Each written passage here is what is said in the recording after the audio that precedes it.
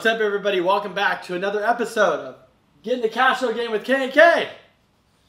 So today, we got a really cool story, cool guest on, husband and wife team, just like Kay and I, Mark and Tamil Kenny. For some reason, I just like that last name. It just resonates with me. It's really good. But these two are, their story's really cool. But just like a lot of people we do interview and a lot of people that own real estate, that invest, they're looking for a change. And so Mark was a business owner, doing well like a lot of us, but he's tired of the grind. And, if you're a business owner, that doesn't mean you work less. Most of the time you work more. But then, you're chasing the next deal, the next dollar. And, just like anything, it starts to leak into your life and your fitness and your health and your family and marriage and all that stuff, like all of us deal with.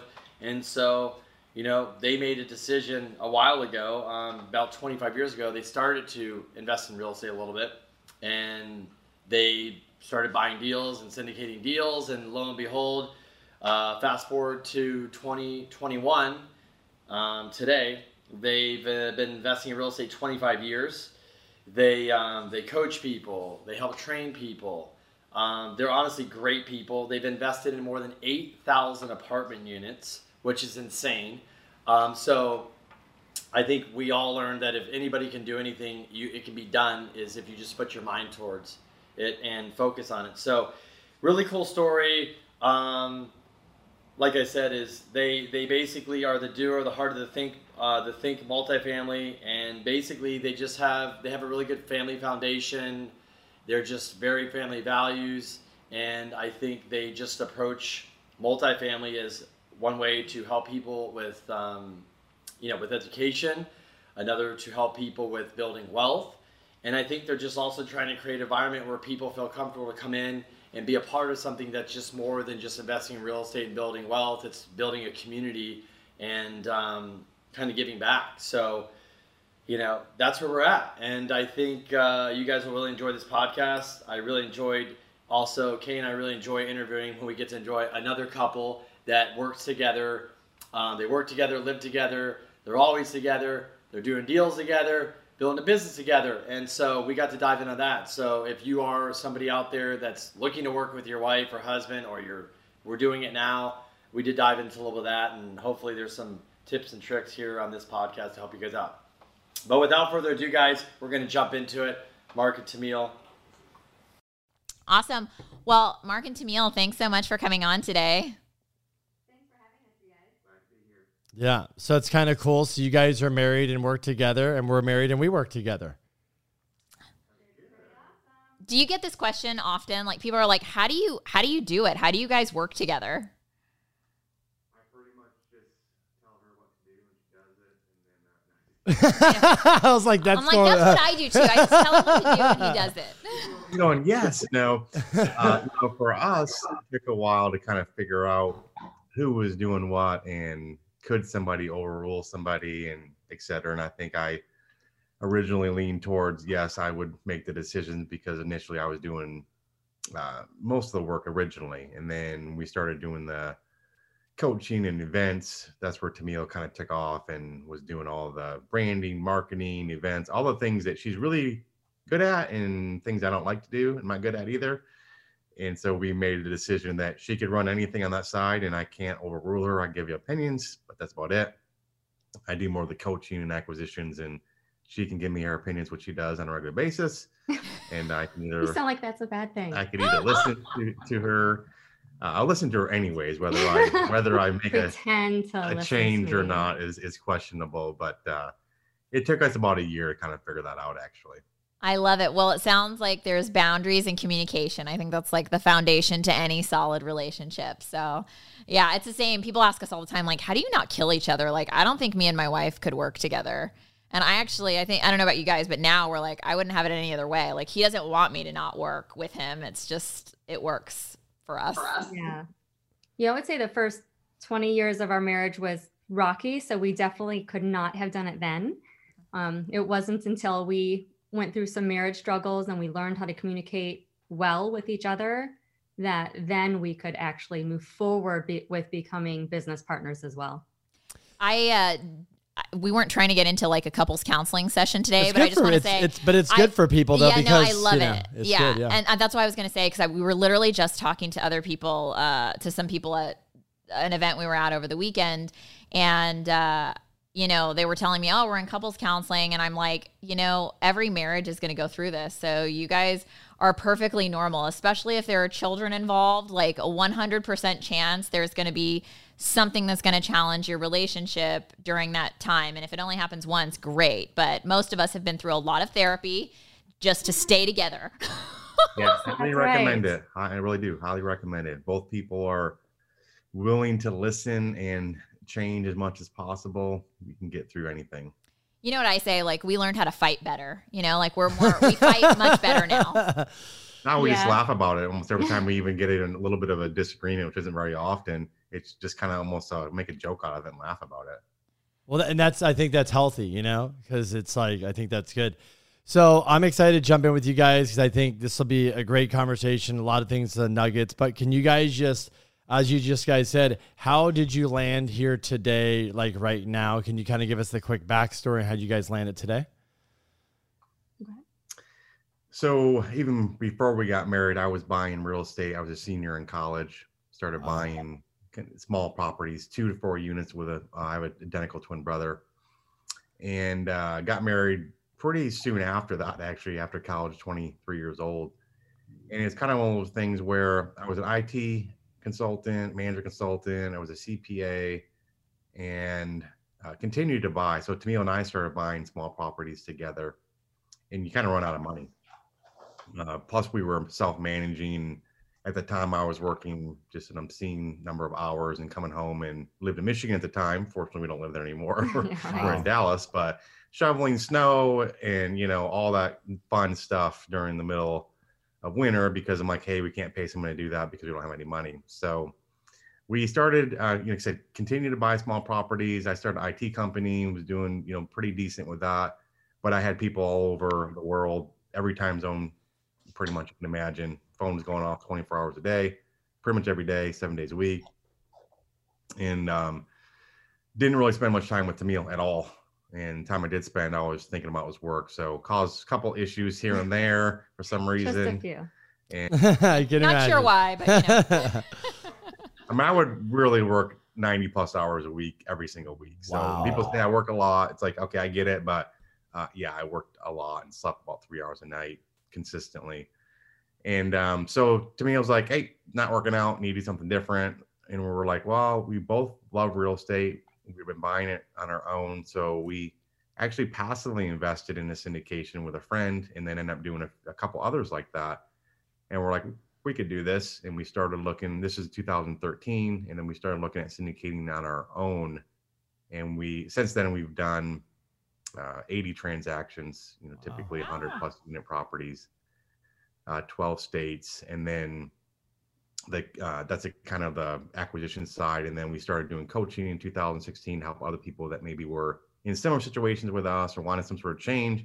And then Tamil started handling all the event stuff I mentioned, along with branding, marketing, and things like that. So it's a great partnership from a marriage for one, but also skill set wise, we complement each other very well.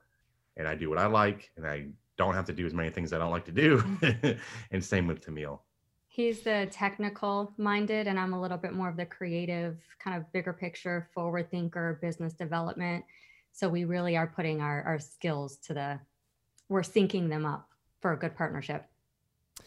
That's awesome. I love that story. Yeah, I think because it's, I always like when people, you know, are quitting their W-2 job or whatever and going to real estate, because it is, you know, it's a leap of faith, right? You don't know. I was going to ask you, when you guys made that pivot, what year was it when you guys said, okay, we're going to end up just divorced and this is going to work if I keep on this trajectory? What year was that when you guys decided to just start going full-time to real estate? Oh, full No, when we had the issues, it was about 2015. Okay. And at that time, I think for a lot of people that we talk to or we know, you know, they might be in their, it's like, you know, we were talking about that have these other groups. They're like going to W-2. They're sitting there. They're like, I want to get out of this hustle or grind. I'm over it. And a lot of people, it's how to make the move. And it's hard because you're giving up that W-2, that security, right? When you guys made the move, were you guys financially in a position really to do that, or was it a little bit risky? So it's first a good point about, people want to get our W-2. I had my own business, but it was, just as bad or worse than any W-2 you could imagine, hour wise and things like that. No flexibility at all. Plus it was IT. So it was, every day of the year. We know some people that have quit their job way too early, and you have a wife and kids, where it might be. I think that's not a wise decision.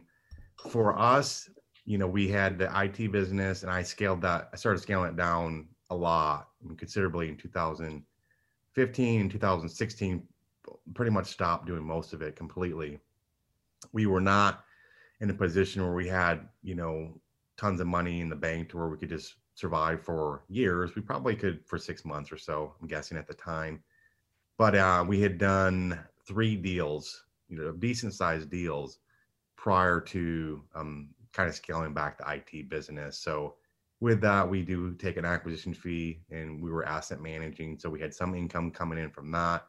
So we were, it took us, let me see, about just really a couple of years, kind of, I guess. So pretty quickly we were able to do that. Probably not the norm, but just circumstances and kind of taking action and things like that. But 3 deals is what we had before I scaled back the IT piece. And at the time, Tamia was staying home. She's a nurse initially, but she was staying home with our son, Tyler, at that time. Yeah, so there was no millions of dollars in the bank, no big exit on IT. It was kind of like, we just need to make a pivot, and we might have to take a few steps back, but this is really, we got to just do this. That's exactly right. And in fact, it was kind of when we started doing the math, we said if we made even half of what we're making in the IT business, we could still, be okay. If you want to say maybe not great, but okay, still live, survive, have food, stuff like that. But so that gave us a little bit of comfort level. And, if you start getting a couple of deals going, and we're doing it full time, so we can do, maybe a few deals a year at that point in time, you can make okay to survive and do okay financially. So how much did you do your first year that you guys went all in? You had done 3 deals up to that point, and then what was kind of the next? How many deals did you do after that? I was going to say, there was an explosion, yeah. Well, the first deal, funny enough, took us a year to get, and there were a lot of reasons for that. One, we were looking at a lot of other business opportunities, but also my work schedule didn't really accommodate to a lot of time. And after that, probably have to go back and look. We keep track of all the deals by year and things like that. But I would say the last 3 years is probably where we've done 80% of the transactions. Wow. That's amazing. I love to hear that. It sounds like, from what I can hear, is like you guys were kind of pushed to the limit in your marriage, and then also pushed to the limit of what you were very limited in what you could do investing in real estate because of also, your job and the other thing. It was all kind of this big explosion. But I feel like sometimes when you're pushed up against the wall to make a decision, you kind of just have to take a leap of faith. And it sounds like that has really paid off well for you guys. Yeah, I do believe that too. I mean, there's a little risk involved for sure. I figured I could always go back to IT. I mean, I had tons of contacts I could go back to and do what I was doing before.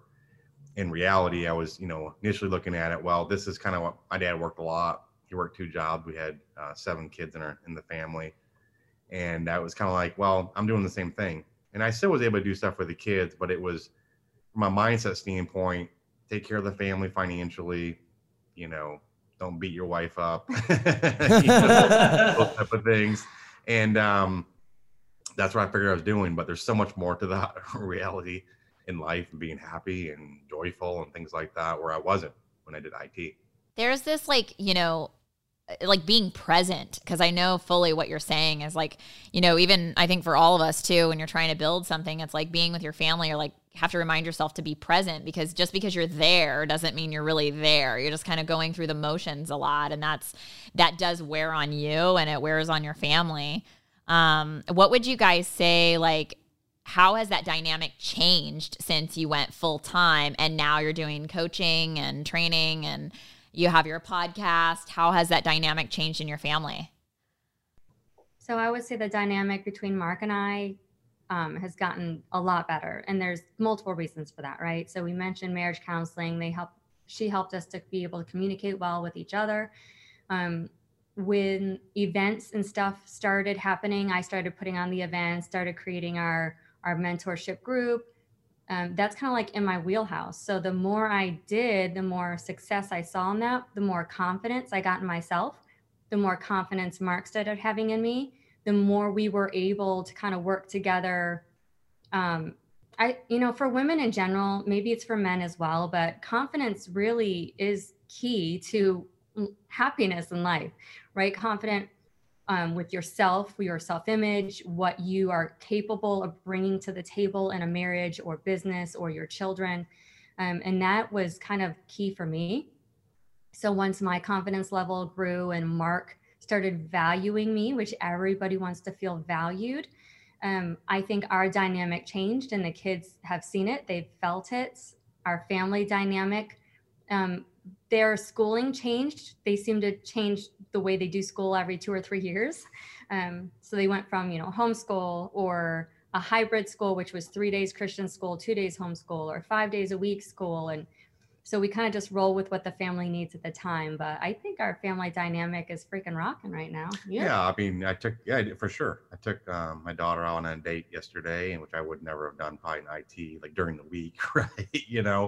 And in fact, she read something to me. She made me read it, actually. She's 14, but she's writing a little story, which is a requirement for school about someone that's changed, their life has changed, kind of a big significant change in life and why they did it, how it was before, and here, how it is now. So she wrote about my story, basically, about IT building to what we're doing now. So yeah.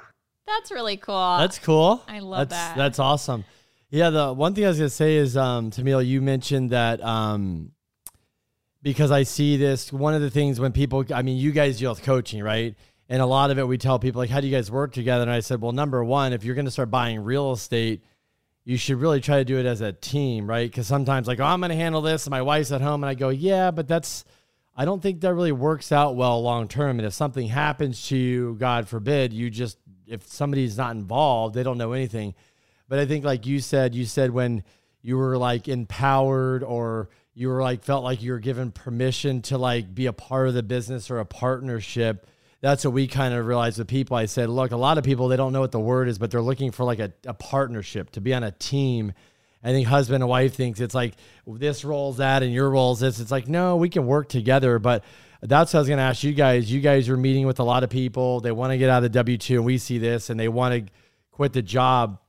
But I also say, hey, is the wife going to help? And they're like, no, why? And I'm like, well, I think it's a good dynamic. And how does that work with you guys when people are reaching out to you and you're coaching people? Do you see that a lot too? Is a lot of it's not just, hey, this is how you buy deals, but you got to like bring the married couple together to be like on the same page so they can move forward?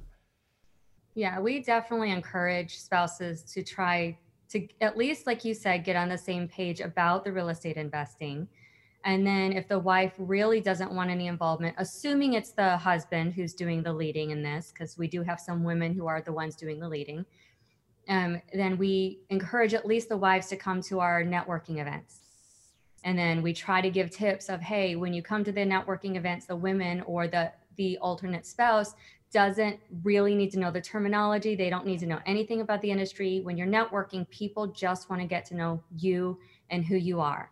So if you want to just sit back and listen the first time, the second time, maybe start asking questions, personal questions to other people and start getting used to networking that way. People want to know about your kids and what you do for fun and where's your favorite place to vacation. They want to get to know you and what sets you apart from everybody else in the room. So that's one kind of avenue we try to encourage the wives to come and get involved.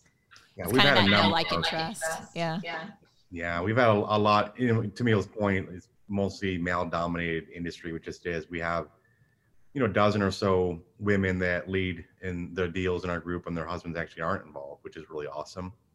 But when you see a partnership where, hey, one guy's by himself, let's say it's a male, spouse is home, and then they start coming to an event, to Tamil's point, and they start getting more and more involved. Then before you know it, lots of times they're handling like the social media aspect of it. doing newsletters, things that are still important. And then we've also seen it where they get so involved that maybe the husband is still working, the wife's home, she becomes a real estate professional, and with tax benefits related to that, if people are aware with that, we don't pay any federal income tax, and that's happened to a lot of people in our group because a spouse has said, well, I'm home, here are the requirements, become a real estate professional. It's difficult if someone has a W-2 job, but the spouse can do that and save a ton in taxes.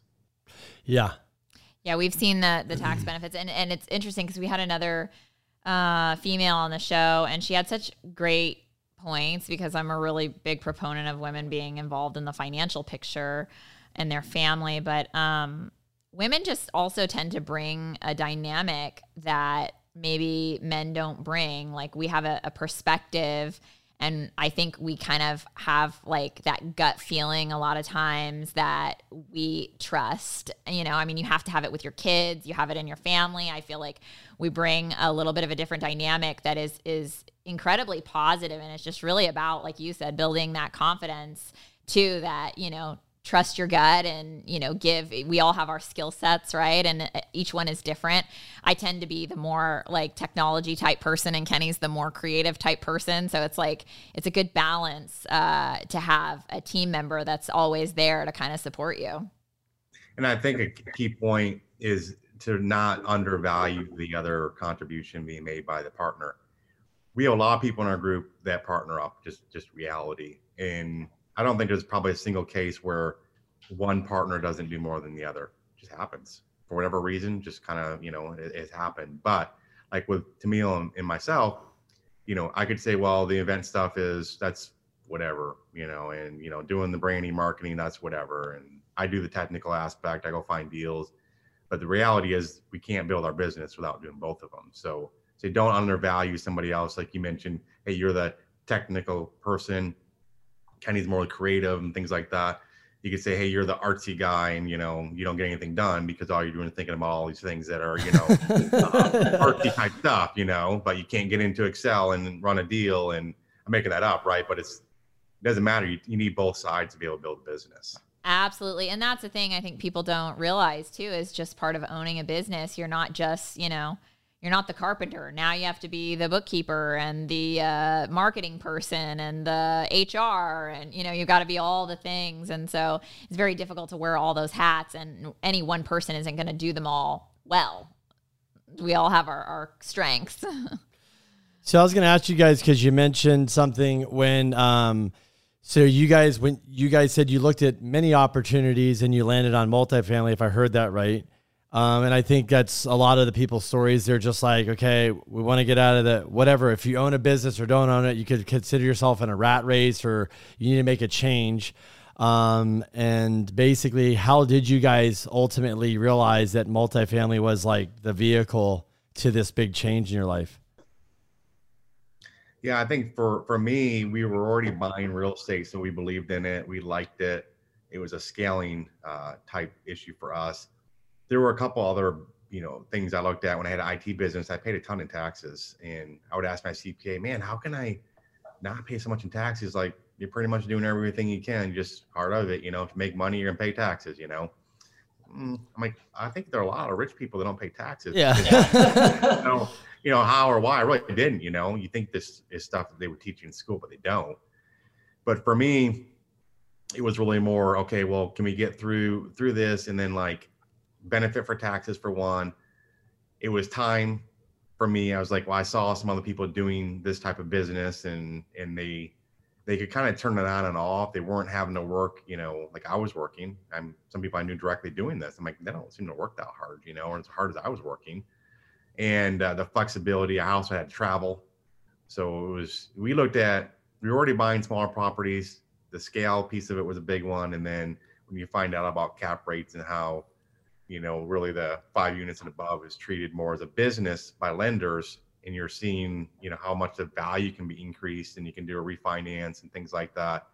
That's where I think a lot of people light bulb turn on, and like, holy cow, man, I can actually, every dollar I can increase my operating income, right? It's going to be $20 of value. And people are like, well, how does that? Well, it works. That's the way it works. And that's the way people value multifamily. It's just reality. At a 5 cap, it's $20 of value.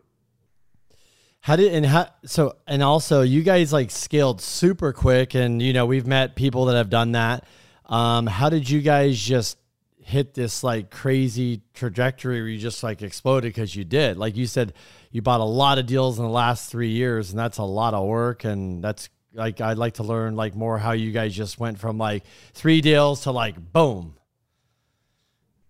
Part of it was the getting outside of Dallas. So in 2000, late 15, we started looking outside Dallas because we thought at the time Dallas was getting expensive. Yeah, right. But it's right. We're buying here again, so we're a second deal. We're closing here in the last probably 4 months. So, but we started going to Atlanta originally, and a lot of people weren't actually buying in Atlanta. It was a repeat of what we saw in Dallas. So we got in there early. We bought several thousand units there, and we're selling a lot of properties and things like that. And just started going to new states and leveraging our broker relationships. We've always been good buyers, good sellers. You should do what you say you're gonna do. You want to be easy to work with, not a pushover, but easy to work with. So we leveraged our broker relationships in different states and said, hey, can you make an introduction into this state? So now we're in 12 states. But also on top of that, it was, so we get a lot of off-market deals and things like that. But with having the coaching group, mentoring group, there are people out looking. They're not required to partner with us on any deals or anything like that. They can if they want to. So we have a number of people out there looking for deals that may choose to partner on a deal with us for, we'll sign the loan, bring capital, different aspects. They can use us as relationships with the brokers and things like that. So in fairness, I think having other people out there kind of hunting down deals, because that's really the longest piece in the transaction, is trying to find a deal. People look at a couple hundred deals sometimes before they get one. That's a lot of time. So that's helped us kind of weed through. And then a lot of the deals we get now from brokers directly, I don't just, I don't get an email and start looking at deals typically. It's usually a broker reaching out saying, hey, this is a deal based on your criteria I think you should look at. That way our conversion rate might be 10%, 1 in 10 now versus 1 in 100 or 1 in 200. So our percentage we can actually get of deals has increased significantly without wasting as much time. And I would like to back up because I think how would you tell somebody that's might be getting in the syndication game or trying to buy a apartment building how to be a good buyer? What is, like, you've obviously bought a lot of deals, sold a lot of deals, but I know you kind of went over it quickly, but can you give because obviously you start somewhere, and you said your first deal took a year, which a lot of people don't realize. But how have you become just a great buyer to where people just want you to do deals with them? Yeah, for one, we've never not closed a deal. Wow. So I'm not saying it couldn't happen, right? But we've never not closed a deal. So that means a lot to a seller and to a broker.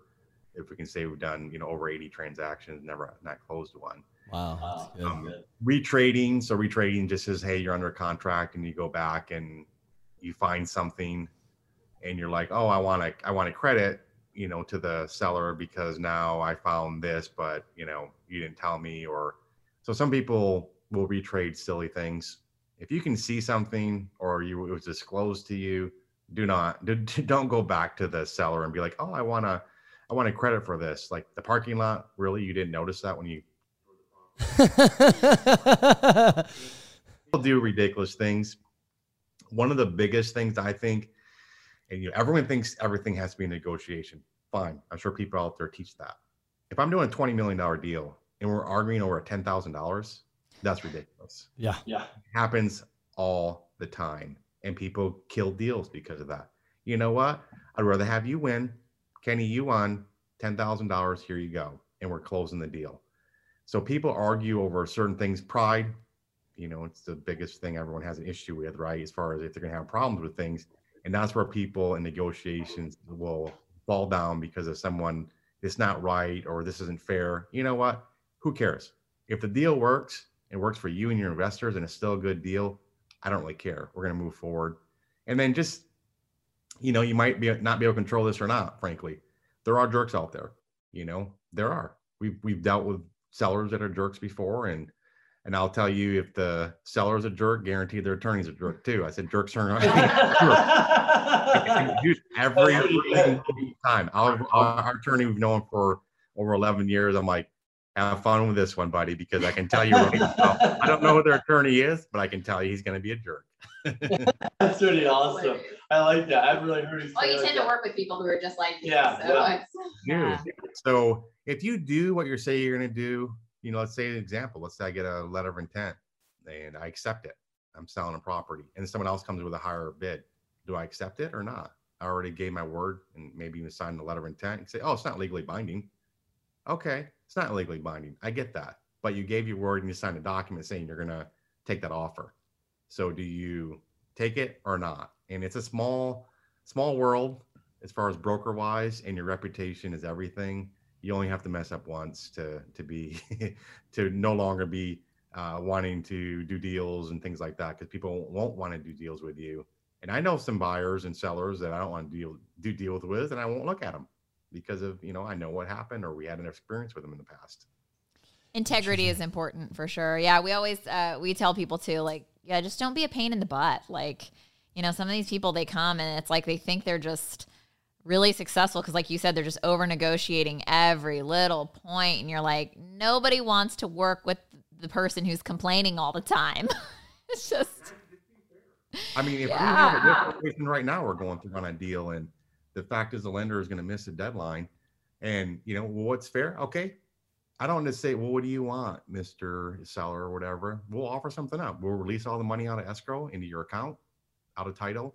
We'll give you whatever, extra 50 grand, whatever it is, right?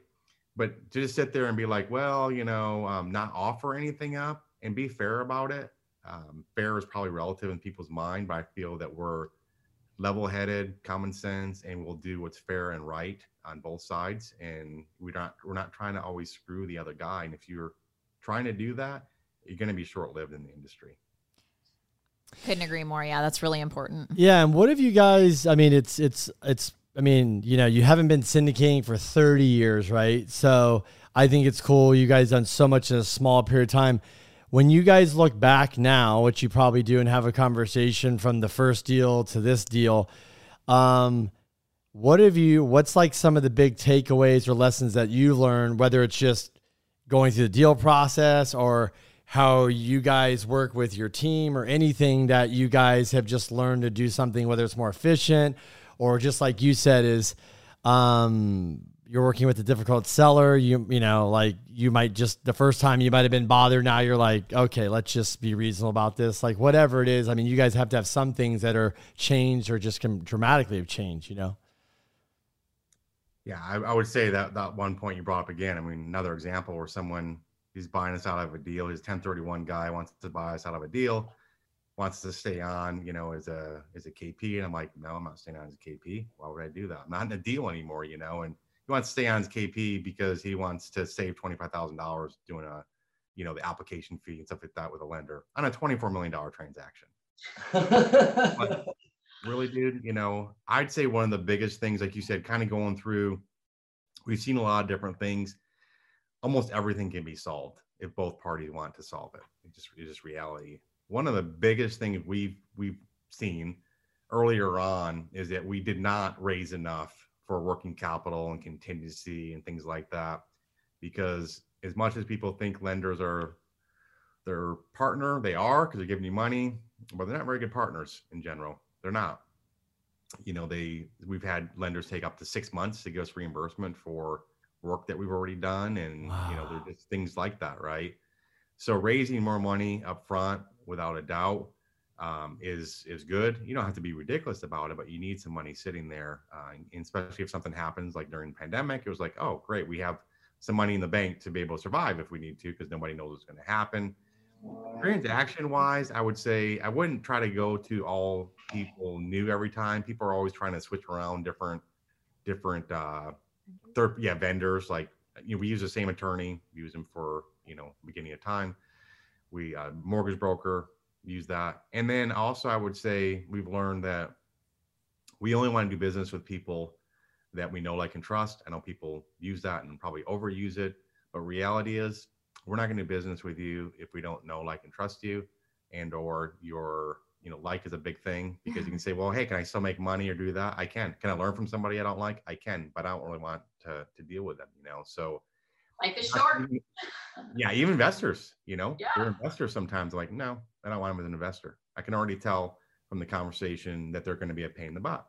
And there's nothing wrong with asking questions. You're putting a lot of money into a deal. I get that. But there's a difference between asking questions and being a jerk or a pain in the butt. And we choose not to do business with people that are either of those two. So what's your, what is your guys, so you're in 12 markets.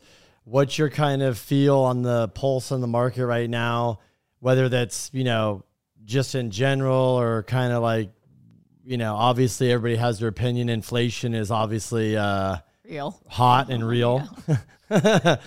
It's not going away tomorrow. Obviously it seems like the consensus is rents are going up literally by everybody I listen to, not even people that are in real estate. They could be the bond king guy or economist or anybody that doesn't even invest in real estate. They're like, rents are going up, which is, good to hear. But what do you guys kind of see and feel out there right now? Yeah, I'll give my take on it. So as you mentioned, people try to predict what's going to happen, and they're very, emphatic about it, and they're usually wrong. Well, we were told we were at the top of the market in 2015, which is why we were kind of skittish to buy anything in Dallas. So we're like, oh, we don't know. So look where we are now. It's only going up, maybe depending on your market, but Dallas being one of the hottest, right? Mm-hmm. Yeah, I think getting into other markets is key. Looking for some of those maybe secondary, tertiary markets that we look at for sure there. I think that inflation, like you mentioned, out of control. Rents are going up like crazy, but expenses are going up too, right? I mean, we're seeing that with people that work on site and things like that. But I think we've seen that multifamily has performed very, very well even during the pandemic. I think that was a big concern initially for virtually everybody in the industry. But we saw that a lot of people, family office, private equity people we deal with on a regular basis, they're throwing more and more money at multifamily and away from some of the other asset classes like hotels and office space and things like that, because multifamily, everybody needs a place to live. It's actually performed really well even during the pandemic. There wasn't like there was issue free. There were issues for sure, like with moratorium for evictions and things like that. But rates are still really low. We're seeing that in most markets across the board, cap rates are being compressed further. Will it continue or not? Well, I think in some markets, if I look at Dallas, in 2015, cap rates, 8%, now about a four cap for a lot of areas right now. And you look at it and go, well, how can that be? Well, Dallas is different. Dallas is 100% different than it was even 2015, with all the people moving here, all the jobs coming here. As soon as Toyota moved here and whatever it was, maybe 15 or whatever it was, then everything just started coming here, and all the people from California, like where you guys are from, still no income tax and stuff like that. So I think there's certain markets like Dallas that are completely different. Now, will it ever go back to an 8 cap? I highly doubt it, frankly. Could it go down to a 3 cap? I could see it. We're seeing properties trade below 4 cap right now in a lot of areas in Dallas. So I think that people are looking at some of the alternatives and going, those are riskier alternatives. I would actually even invest in multifamily, even if it is a little bit lower return than some of these other risky assets. People have money sitting in the bank. I was looking just the other day, 0.01% on your savings account for 2 of the major banks. 7,200 years, your money will double in bank. So, that's a long time, right? Yeah. Even if you were making 5% or 6% on multifamily with a physical asset, typically inflation proof, it has proof so far, right? So I think there's going to be more money coming to it. We've seen more money come into it. Will be probably over 100 million equity this year alone. So we're seeing more and more people coming to multifamily. And is it going to change? I don't know, but I think if it gets worse, it's going to get worse for everything else. 100%. Yeah. And it's, I tell people all the time, it's funny because certain people, if you don't know about real estate, you think that it's really risky. But I always tell people, I think multifamily is about the safest investment you could possibly make. It is the most conservative investment. You can drive by it, you can touch it. People always need a place to live. It might go down a little, but if you wait it's going to go back up. It's going to go, it's historically gone higher for multifamily. You're right. Have there been dips for sure? And like you said, like, so people are like, well, what are the alternatives? I mean, reality, you think your stock market's safe? I mean, give me a break. Do you even think your money in the bank is safe? I would question it, Yeah, I mean, the cash is trash. Isn't really cash is trash. You need it, but it's trash in the sense I don't think people get it where you're not, like you said, if you have money in a bank sitting there and you're not if it's not going to be put to use soon, it's literally you're actually, because of inflation, you're actually losing money. You're net negative. You're getting if you have $1 million now and it just sits there, it's not really going up because you're losing, right? And the with good news inflation. is with apartments, you can't have like some crazy, like Robin Hood GameStop event where, like people are coming in and doing like, these are the kinds of things that always get me too when people are investing in the stock market. I'm like, this is like some crazy wild thing can just come out of nowhere. The entire market has no logic at all. There's no logic in it. Yeah. People still pay rent.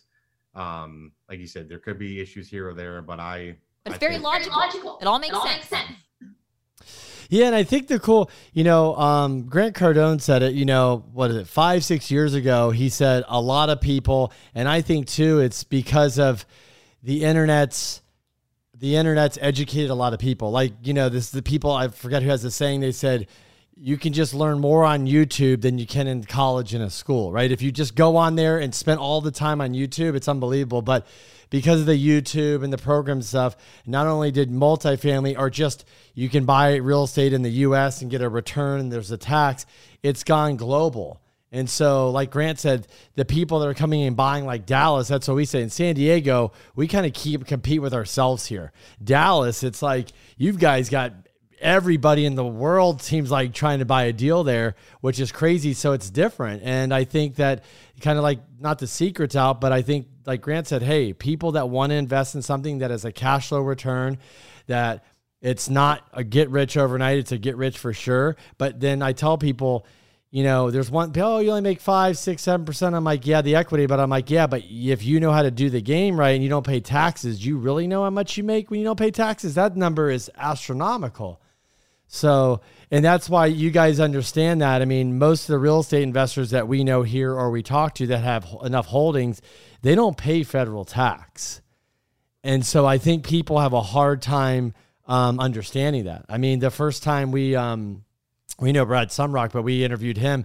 He says, I was on stage and I was bragging about paying $1 million in taxes. And I got off and Tom Wheelwright came on. He said, yeah, you're actually not that smart. You're an idiot. And he says, excuse me. And Tom Wheelwright's to Robert Kiyosaki goes, yeah, that's not that. How is that smart that you're bragging paying $1 million? He goes, well, a smart person doesn't pay any. He goes, well, that's impossible. He's like, he literally took my taxes and refiled and I paid $0. He's like, I have ever since. But that's just, he's like, I was in the apartment game and I didn't even know this, which is crazy. I don't think they want you to know, right? Honestly, it's crazy to me because I do multifamily financing. I'm a mortgage broker as well. And so it's amazing to me how I have clients who literally have been investing in real estate for 20 or 30 years and they've never heard of like a cost segregation study, or so many people have no idea, or they think it's like, I talked to somebody recently, a broker that we use a lot, and he goes, yeah, I don't really believe in that. It's kind of like, I think it's like a scam. I was like, what? It's a scam? I've never heard this. Yeah, it's wild. Yeah, so I was gonna jump into that. When you guys, in jumping into your program, so you guys have obviously bought a ton of stuff. You've done this all, which obviously puts you on this pedestal, and people go like, okay, I want to learn from you guys. With your course, with your training, do you feel like most people are coming to you? Is it, I want to fire my boss or sell my business or go into real estate to make money? Or is some of it just, hey, I need the tax? What would you say, like the tax benefit? What's a kind of some of the initial attractions to like you guys or the real estate that you are dealing with your students or people you know? I think it's a combination of everything. I mean, we even have a doctor in our group who joined our group to eventually maybe be able to work less. But right now he's got a great practice and he's raising money from other doctors, but he's been able to reduce his tax rate significantly. So that's what he's able to share with his other doctors, that he's getting into multifamily investing as passive investors. then we tend to get a lot of engineers or IT guys who maybe like Mark, who are working a lot of hours, it's intense, and they're looking to eventually transition out of their 9 to 5 or 8 to 5 or 8 to 8. And do more what we do, just because there's more flexibility in it. There's freedom in the lifestyle, and in doing multifamily full time. So it's not like you're necessarily retiring, but you are transitioning into a more flexible role that you control. So that's what I love about multifamily, is it does provide financial freedom, but it provides a freedom in life to allow you to do more of the things you love with the people you love. Yeah, there's no question. I mean, I talk to people all the time, people trying to get, in the group where it may be. And it's typically, hey, for us, right, for the avatar, it's someone typically married, usually has, a child or two, and they might actually make pretty decent money, but they don't have the time or freedom. Those are the two big things that we run into, probably even more so than taxes and things like that, hey, I want to be able to leave a legacy for my kids. I want to be able to spend time with my wife and kids more, travel if I want to, and things like that. So it's usually pretty professional type people. Camille mentioned, engineer, not all, but engineer, IT, making pretty decent money. And a lot of people, if both spouses work, they typically want to have the one stop working. That's very, very common as well. What are you telling people right now? Because I'm sure you're getting this question a lot, is, man, the market's so expensive. Should I really be buying real estate now? Yeah. I think you should always look, no matter what. I don't care what the market's doing. People during COVID, I was on podcasts during COVID, several of them like, yeah, we're still looking heavily. People are like, what? It's like, no one knows what's going to go on. I'm like, well, it doesn't matter. We're still looking. I'm not saying we're buying. We're going to look. So for me, I think as long as you hook up with somebody that's done it before, it doesn't mean it's going to be perfect, right? But no one's going to say, hey, my underwriting is not conservative at all. No one's going to say that, right? But if you actually look at different aspects of underwriting, there are certain things you better know. You better know as far as an underwriting deal, whether it's going to, a little change here or there can totally make a deal look good. And if you're not, educated enough to look for those things, then you're going to get in trouble. So I think as long as you hook up with somebody who's done it before, you're patient, which is hard for everybody. You're going to have to look at a lot of deals. You're going to get frustrated, but a deal will hit. And as long as you have a number of people kind of looking at the deal along with you, and maybe doing independent underwriting, and you engage the right people like property tax consultant and mortgage brokers and insurance and all those things, right? Property management company, independently giving you feedback, then it gives you at least a comfort level. They have gathered all this information independently from third parties. I can compare it to what I think, compare it to industry standards, and then make a decision, and then also decide how much of the income is coming from cash flow versus appreciation. And I think some cases people are like, hey, it's 100% return. Like, yeah, your cash flow is horrible. It's 100% return because you're using a 3 cap in a market that's a 5 cap. You know what I mean? Those things, people do it. We see it all the time, and I think the more you're able to look at deals and be comfortable as far as what to look for, it gives you the comfort level. Are you ever going to be 100% confident? I know this deal absolutely is going to perform, no question asked. No, things can happen on a deal, but I would also not try to go into a deal that's a home run. Hey, 0% occupied, 50% occupied, unless your background's around that, right? But if it's not, I wouldn't do that. I would focus on deals that look more like less risky. What makes it less risky? It's a market I know. I'm using property management company I know. It's a similar asset to, whatever it may be. Eliminate as many risks and variables as you can. And that's going to help give you the comfort level that I have more confidence and ability to perform. But it is a business, and people can make businesses fail. Absolutely. Yeah. I think, you can create a lot more challenges for yourself. I've been seeing that too, like some aggressive underwriting with people. And I think that's when it gets a little bit dangerous, is this assumption that because everything's been going up, that it's just going to continue that way. So I think we're getting into that territory a little bit, because people are having to compete with some of these big, REITs or things like that, where they just literally need to get money out. They need to get it invested, and it's a little bit of a different competition. But overall, like we've kind of said, generally speaking, if you know your underwriting and you know your numbers, like you have to mess up pretty bad to lose your property. Like it's got to be like, you got to just like ignore it completely for a while for it to fail. And that's, again, like the thing that's beautiful with real estate. I was going to ask you too, in terms of like, I know that right now the like bridge financing is super popular with everyone. Are you doing that type of financing, or what are you guys doing in the syndications that you're doing? 90% bridge. We've been doing bridge since 2015 though. So Yeah. whenever everyone's talking about, oh, bridge, and I would never do bridge, frankly, people don't understand bridge debt. Then when they make statements like that, because reality is you're not going to go to Fannie or Freddie on a 50% occupied building. Right. You know? So we have a building we bought in 15 months. We pulled out 87% of the capital. Can't do that on Fannie or Freddie because they would not loan to us, right? So is it riskier? Potentially, but most of bridge debt right now, 3 years plus one, 5 years to get out of it, 4 or sub 4%. Typically no interest reserves anymore. So their prepayment is way different than, defeasance and things like that on a Fannie loan, and step down on Freddie and those type of things. So there are a lot of benefits. I just tell people, get educated in all the different variables of the loans, because it's a lot different than residential, home, and then make a decision. If your decision is, I want to lock in a, 12-year Fannie loan or Freddie, fine, that's fine. But at least get educated.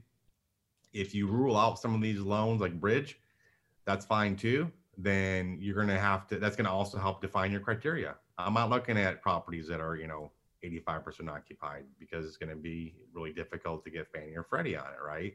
I'm not looking at properties that have huge value adds. We've got, $21,000 a door in a bridge loan plus 80% leverage.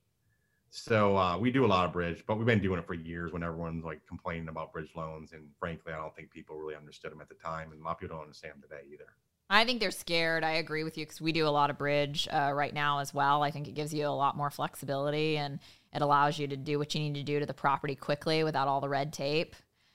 But I agree. I think if you don't know what you're doing, which I feel like the good news is most lenders require you to be experienced. So it's not so easy to just walk in and get a bridge loan without the experience, which is a good thing. Much more difficult now to get a loan, for sure, for the average person, without a doubt. What keeps you guys up at night? Because they sleep in our bed, unfortunately. That's not my doing, but Biggest mistake we made too. The dogs are in the bed. I said, after this, when these dogs are gone, no more. Yeah. For me, I don't know, Tamil can jump in, but for me, if it was 1 to 10 stress level when I was IT, it was definitely a 10 pretty much every single day. It just was. Wow. You put it in your stomach, right? You can't sleep. The one good thing about stress is you don't really have to eat much. You don't have to sleep much, right? That's the one benefit to stress, at least for me anyways. Now with what we do, I rarely ever get stressed. We had something blowing up today, right? I'm like, we'll get through it. Somehow we'll figure it out. We always do. But if COVID, when it first hit, definitely was like some concerns here or there. But now I think we kind of have the systems in place, and we've done it enough times now to where we don't really have anything coming up that we're like, how are we going to get through this? We have a good team of people too, and vendors and things like that too. So I don't know. Very, very few things keep me up at night anymore. If anything, it'd be maybe something with one of the kids, something going on more than business, frankly. Good for you. Well, that's good. To that's hear. good. That's nice. Absolutely. Are your kids interested in the business, or do they help out at all? So our 14-year-old daughter likes to come to the events. Of course, it gets her out of school since our events now start on Friday and Saturday.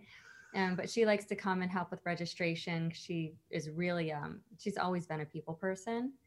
And then our son, who's 17, is trying to figure out his place now. So where he can help fill in the gaps. Or he asked me, how much do you pay your assistant? Because she's like a jack of all trades. And she'll, well, what does she do for you? I'm like, I can do that. So he's trying to figure out different aspects of what she does so he can make as much money as she makes, and maybe not go to college, but we'll see. We'll see. He has another year to kind of think through that process. But he has certain interests, different than maybe like he's could be analytical probably, but he's more like he plays guitar and stuff like that. I don't do any of that, but he's very much more along those lines. And then he's into like video, like he can edit videos really well and things like that. Podcasts. And so I think, there's definitely, he can add some value there.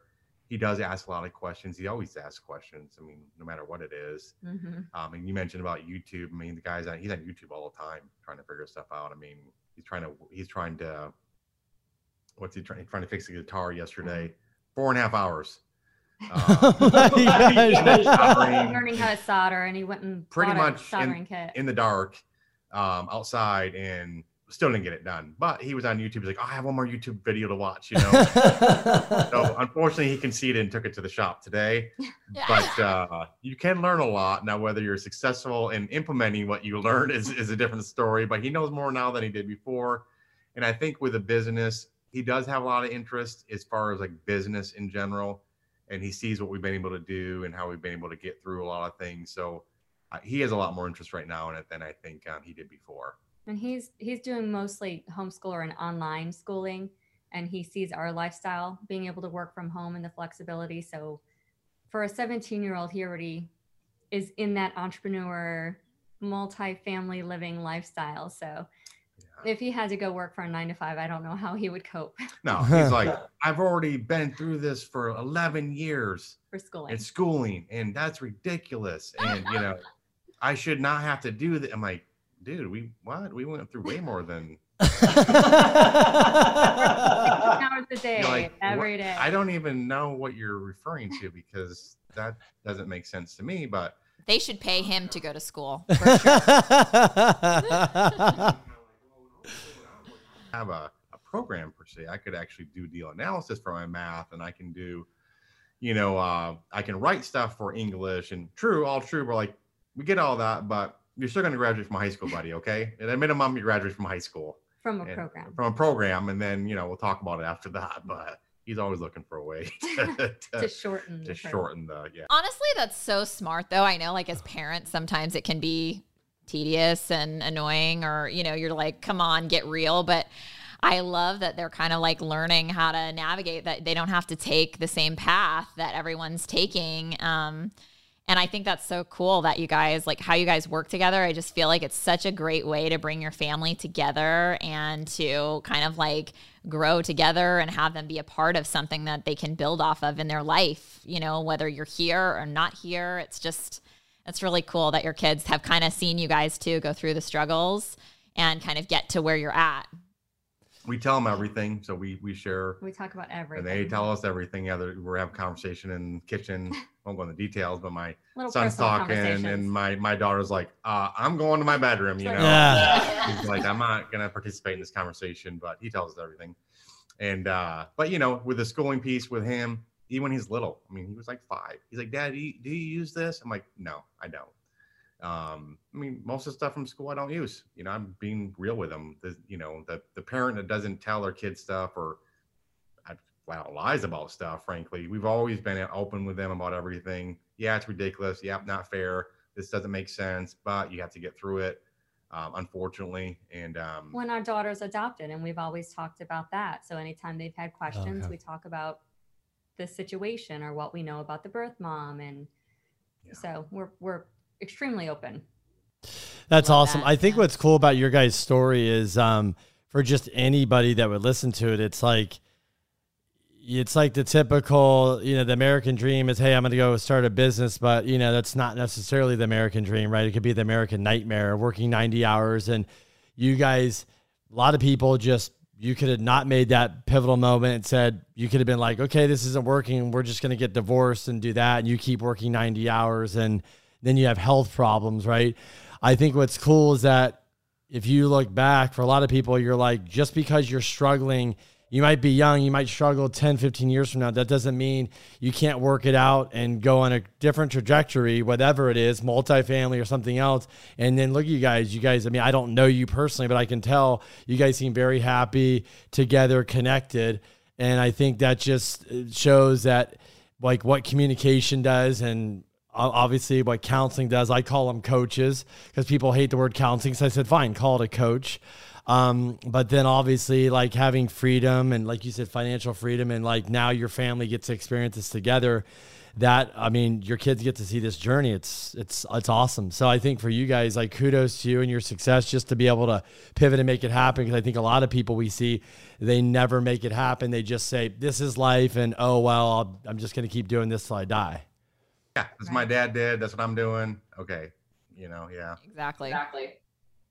So where is the best, like for people to learn more about you? Because you guys have a lot going on. So Miss Business Development, can you tell us about your podcast, everything you have going on, just so everybody can like just listen and where to find you guys? Sure.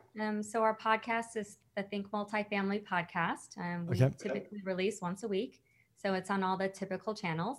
Our website is thinkmultifamily.com. I like that. You can follow us on almost every social media platform there is. So I know you are the creative in the family, and your website is just like really well laid out. There's a ton of information. There's a lot of really great resources. So for sure. And you guys dive in, you do coaching, and then can you talk a little bit about the coaching you do? And then at the seminar, like you have seminars and stuff like that.